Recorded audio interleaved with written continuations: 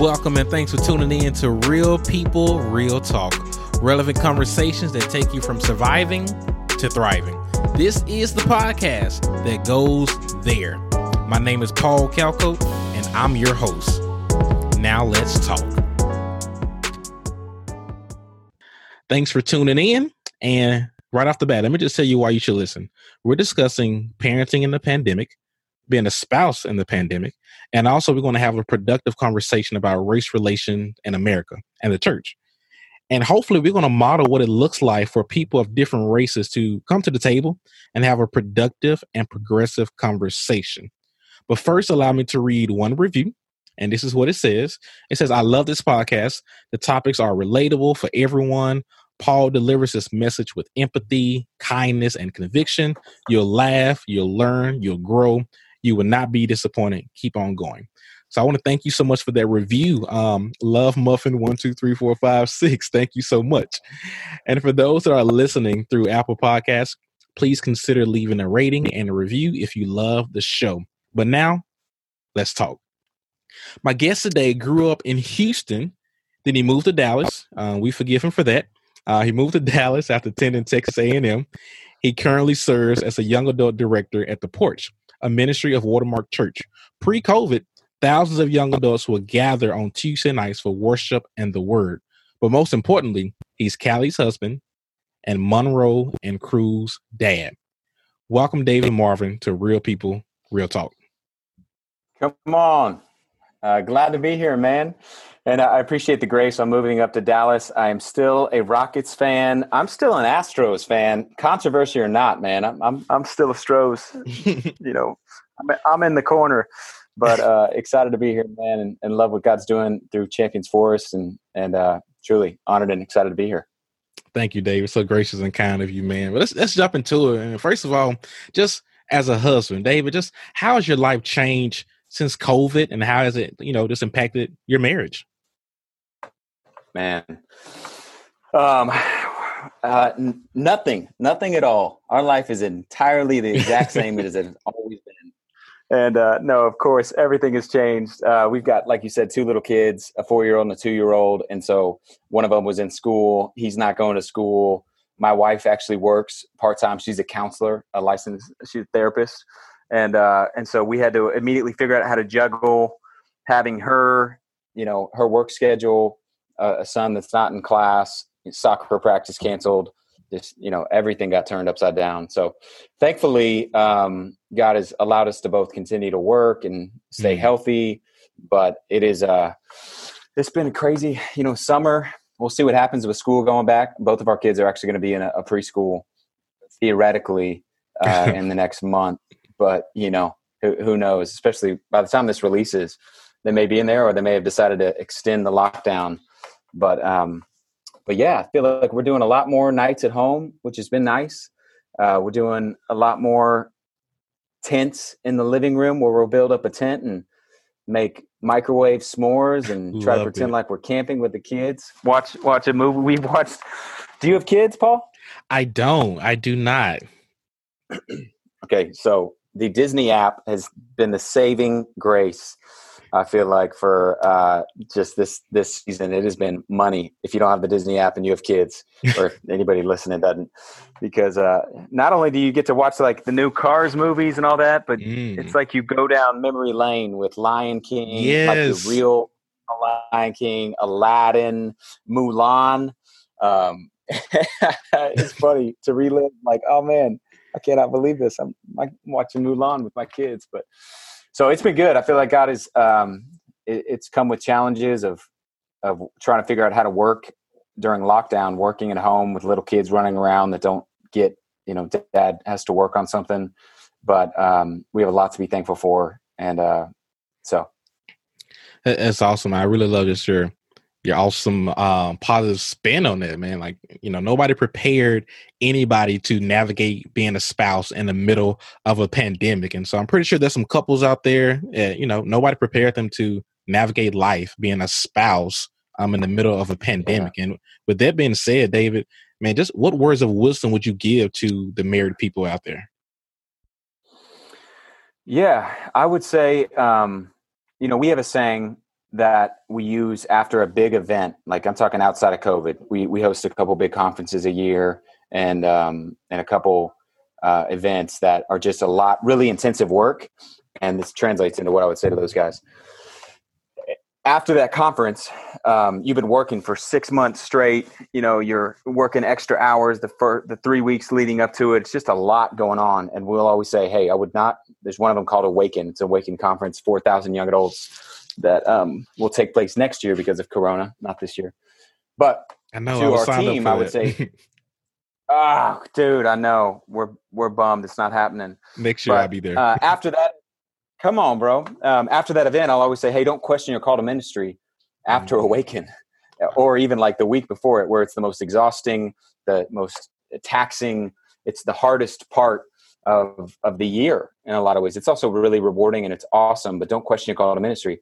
And I would say to spouses, hey, don't question whether you married the right person in a pandemic. Don't question whether or not, you know, I wouldn't even question the behavior of them. I would just seek to say, how can I care for and love my husband or my wife? And what does it look like to move towards this person? Everyone is feeling more on edge because they're locked down. You're having people, you know, we're Americans. Nobody likes to be told what to do. And Americans Right. especially don't like to be told what to do. So when you're telling me I got to wear a mask, I can't bring my kids in here, I can't, you know, shop in here, I can't do this, that plus the general fear of someone in your life getting sick or you getting sick, plus so many people are out of work. This is not the time to be questioning anything other than, hey, I married this person. This is who God has placed in my life. We have covenanted together, and I want to seek to resolve conflicts. We're on the same team. Even though in this fight right now it doesn't feel like it, we're on the same team, and let's move towards each other. How can I hear what you're saying and move towards you? How can I ask for forgiveness even when I don't feel like it? We have a saying that if you, Paul, you married? Yes, 2 years. So you may relate to this or not, but it's something I stole from a guy that I work with, that, hey, only one of us gets to be crazy at a time. And so, you know, if one of us is really on edge and frustrated, and that's just going to happen, and we got to extend grace, and we got to seek to love and not enable and not hide or not, you know, the types of peacemaking can be defaulted in that you peace fake or you peace break, and that you like, and I wasn't hurt, or you pretend that, or not even pretend, or you just like, man, I don't care. I'm going to keep digging my heels in and keep trying to wound you because I feel hurt. Neither of those are biblical, especially for husband and wife as Christians. We're called to be peacemakers, not fakers, not breakers. And so how do I do that? And that's not always easy. And my wife would be a better person to ask on here because she's the more godly of the two of us by far. Same. Yeah, for sure. Yeah. Yeah, I mean, that's what I would say is just, man, it's a really hard time. And I love the way that you even suggested I put a positive spin on it.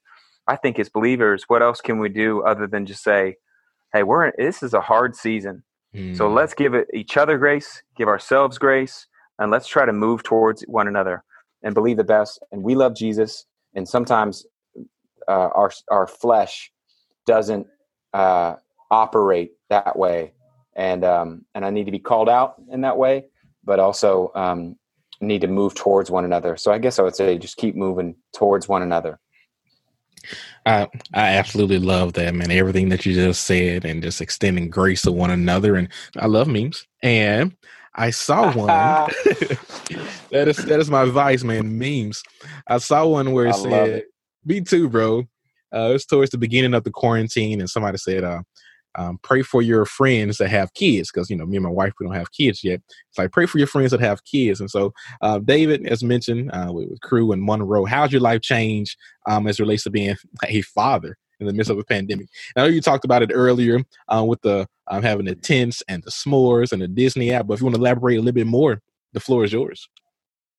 Yeah, dude. Man, it has been really, in some ways, it's been really fun to have slower pace, like any speaking engagements, travel, like there's some perks that come with COVID. Like I did a conference yesterday and I did it from here, and it was not a conference that was here. It was for a college, because you can just record it and send it. And so there's been some sweet things of being able to be more with family on weekends and nights and times like that. But it has also been Uh, it's like Groundhog Day. I've never even seen the movie Groundhog Day, but the premise of it is Same. just the same day repeats itself over and over and over, Mm-hmm. And I feel like that was the first, especially during lockdown. I don't know if Houston has gone back in. We had a lockdown where, shelter in place. That's what it was. Oh yeah. You're in Houston. Remember Abbott, he made everybody shelter in place, and which is such a weird term. Yeah, seriously. Anyways, but during that shelter in place, it was like, man, what are we going to do today? And it's the same thing we did yesterday. And you can't go to parks. Like, this is where you can't, there's no schools. You can't go to parks. You can't go to like the trampoline thing. You can't go to, it shut everything down. So lots of indoor activities, lots of trying to keep their attention span. I mentioned the Disney app earlier. And just trying to make the best of it. And but they've been champs. They've been really fun. We bought a pool. I don't want to brag, but we did. It's 4 feet by 7 feet. Got it on Amazon, and so that has become a ritual.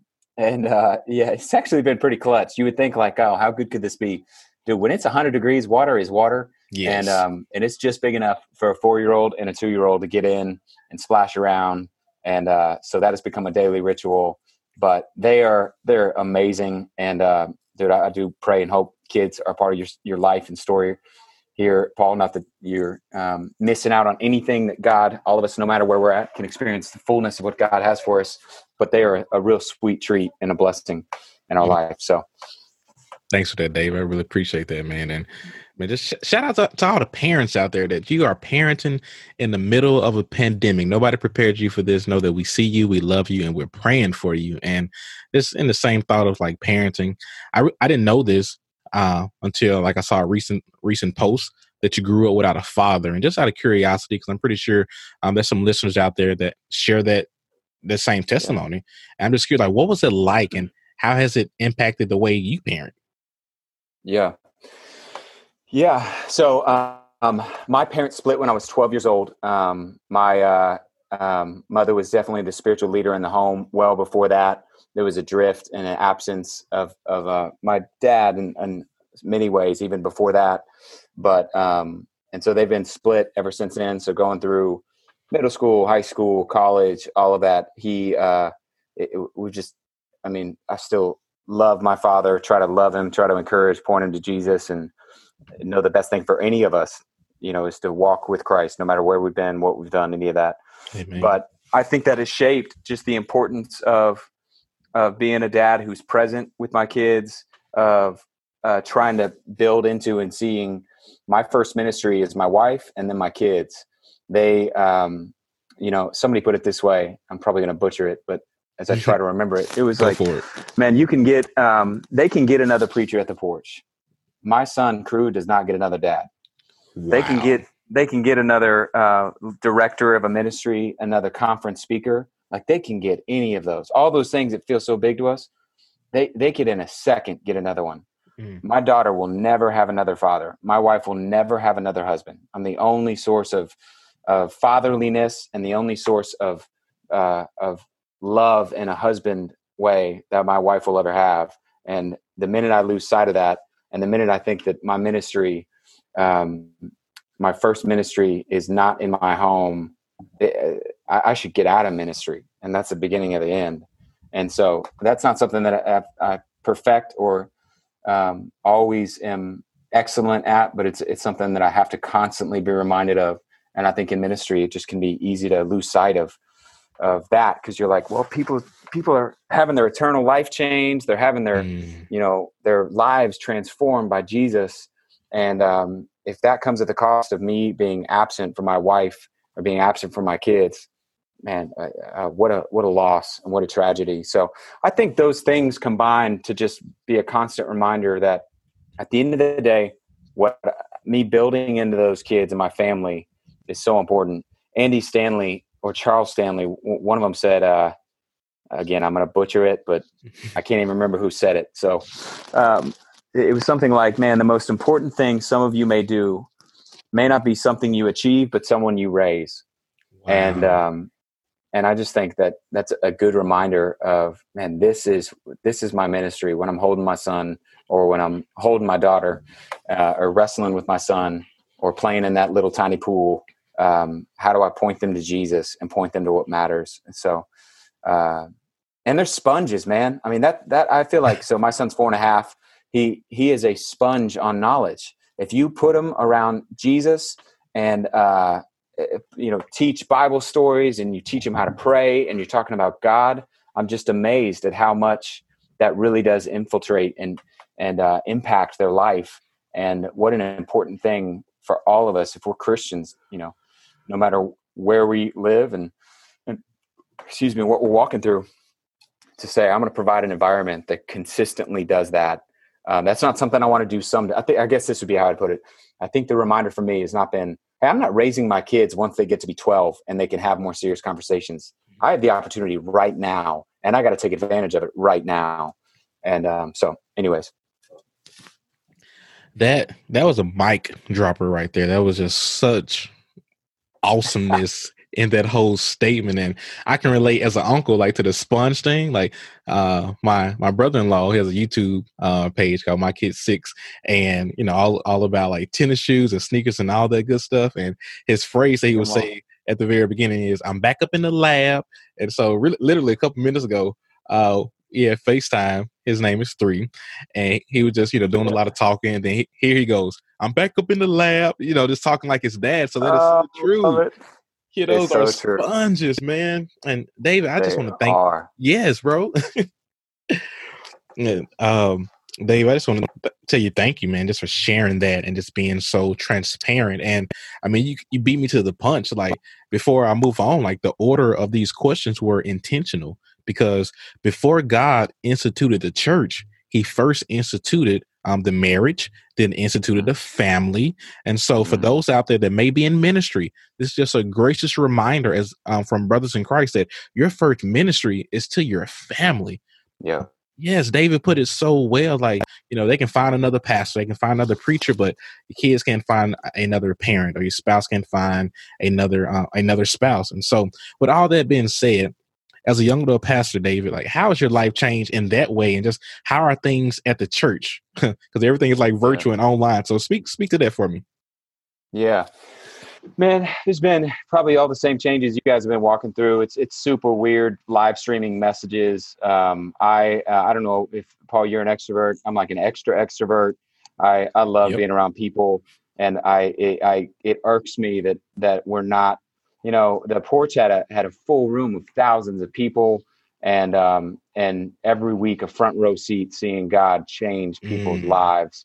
And it just was so amazing. It really was one of those, like, I feel like I can talk about the porch and how amazing it is what God is doing, because I really do detach it from myself. I don't think of that like, look how great we are, my team is. Right, exactly. I'm like, dude, the teaching's not that good. Nothing makes sense like this other than God touching something. And you're like, wow, this is incredible what he's doing. So it has been, not as fun to see, to not have a room that's full and talk to a mic or talk to 5 people on my team that we're teaching a message to. Right. I will say every single week, this has been amazing to me.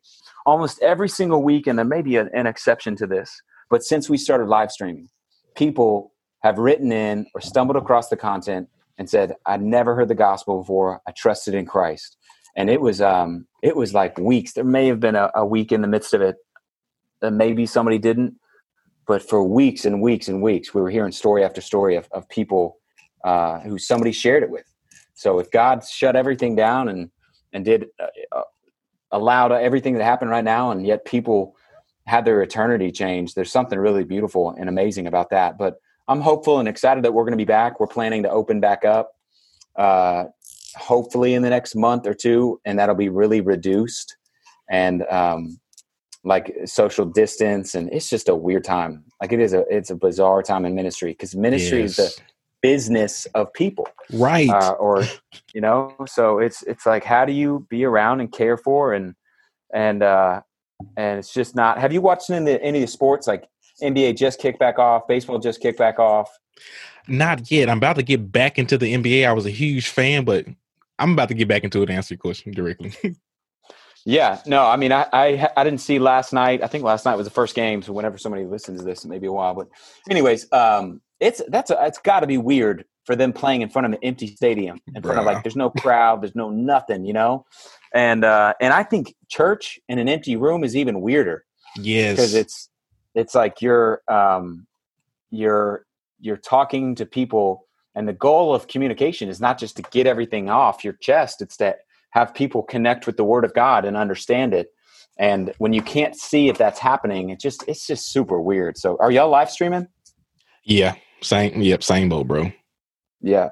So it's interesting times, but God's using it and God's doing stuff, and we're trying to make sure that we hold on to that. But I would be lying if I didn't say I am so pumped for us to get back and hopefully get a vaccine, because I know it will not be back to normal until something changes.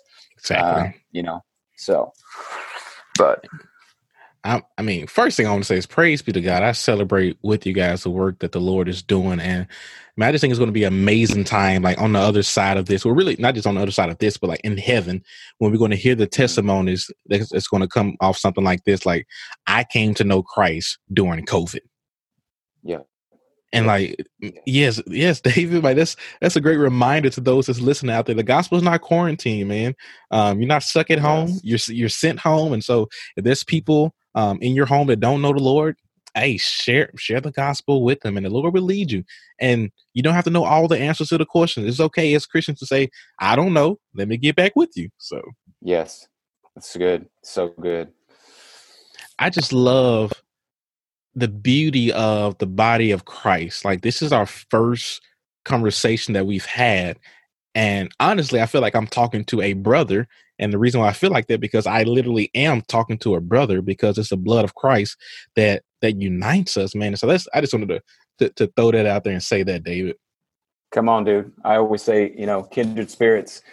Christians should feel that way because we have the kindred spirit of the Holy Spirit, and so absolutely.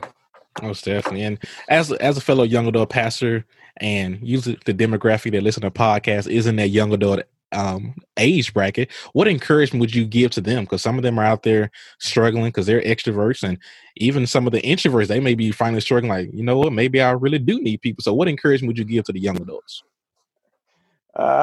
That's so true. No matter how introverted you are, it's got to get old at one point. Right. Man, I would say just keep going. What you do matters. The demographic you're reaching matters. You're not crazy for feeling exhausted or feeling discouraged or feeling, I think sometimes the most holy thing we can do is just acknowledge, like, man, this sucks. Like it is not awesome, but we're called to rejoice, not in every circumstances, but rejoice in the Lord in every circumstance. Yes. And there's a difference in that, it's like the same thing that Paul says about, hey, be thankful in every circumstance, not thankful for every circumstance, but thankful in the midst of every circumstance for the things that we do have. So I would say, keep going. What you do matters. You're not crazy for feeling discouragement. Light at the end of the tunnel. This is not going to last forever. Amen. And today I would double down on your relationship with the Lord. Take advantage of unique opportunities that you may not have in terms of your rhythms. Like the spectrum in ministry right now, I think, is there are some people who have so little. There's people who got laid off tragically. There's people who are running hotter than they've ever ran before because they're like, they work in the digital space and they're putting out content like crazy, or they're on the tech and media team, and then there's people in the middle who are like, man, it doesn't really make sense for us to live stream our small group curriculum or our children's thing or, my job. And so if you're in that space, I would take advantage of the time that you have and prepare for a future season or begin to build for whenever God does open things back up. Mm-hmm. Write a new curriculum. If you're a, children's pastor, or if you're in a role that could allow you to do that, but just keep going. What you do matters. There are people who give their lives to a lot of things that are fleeting, and giving your life to the church, and whether that is in a way that you are on staff at a church or not. If you give your life to the body of Christ, you're giving your life to the only kingdom that lasts, the only one that matters. Every other kingdom, Deloitte, That's not going to be around. Nike, Nike ain't coming to heaven. Right. The kicks in heaven, I expect to be way better than that. But whatever company that people want to work for and work a part of, just it pales in comparison to what you are doing matters. And so just keep going. Thank you so much for listening today. And part 2 releases tomorrow, and it gets realer. Keep 100 as we talk about racial issues in America and in the church, and give practical steps we can take towards unity.